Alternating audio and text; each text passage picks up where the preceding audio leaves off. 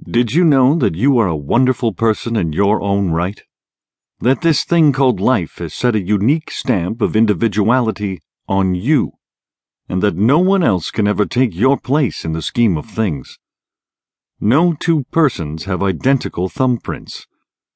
No two blades of grass are alike. No two leaves of trees. No two snowflakes are ever identical.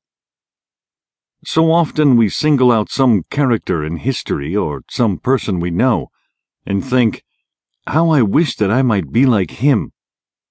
And yet, this would be suicide to the real self.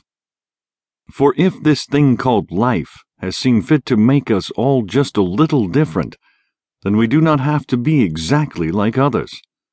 If two people were exactly alike, one of them would be unnecessary in the scheme of things.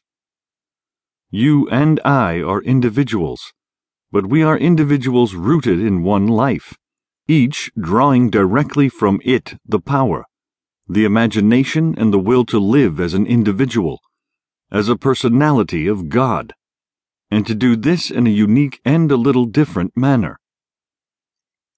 Everyone must learn to trust himself and, so far as possible, to give full rein to all the creative power he has. At the same time, we must all live together as members of one human family. But unity does not mean uniformity. We can live together in harmony and with cooperation without infringing on the rights of others. This is the real meaning of democracy and personal freedom.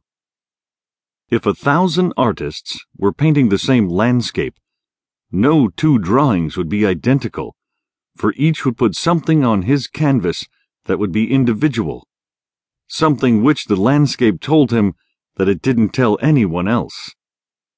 And so it is with everything we do. One of the great lessons of life is to learn to be yourself, to have confidence in the high impulses that come to you as an individual, and to know that a power greater than you are has willed you to be a little different from all the rest.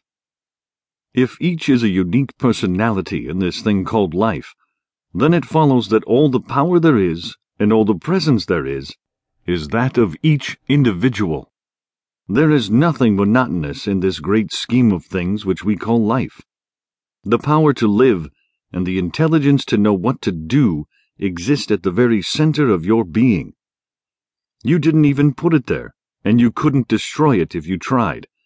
The sensible thing to do is to accept this and work in cooperation with your inner life.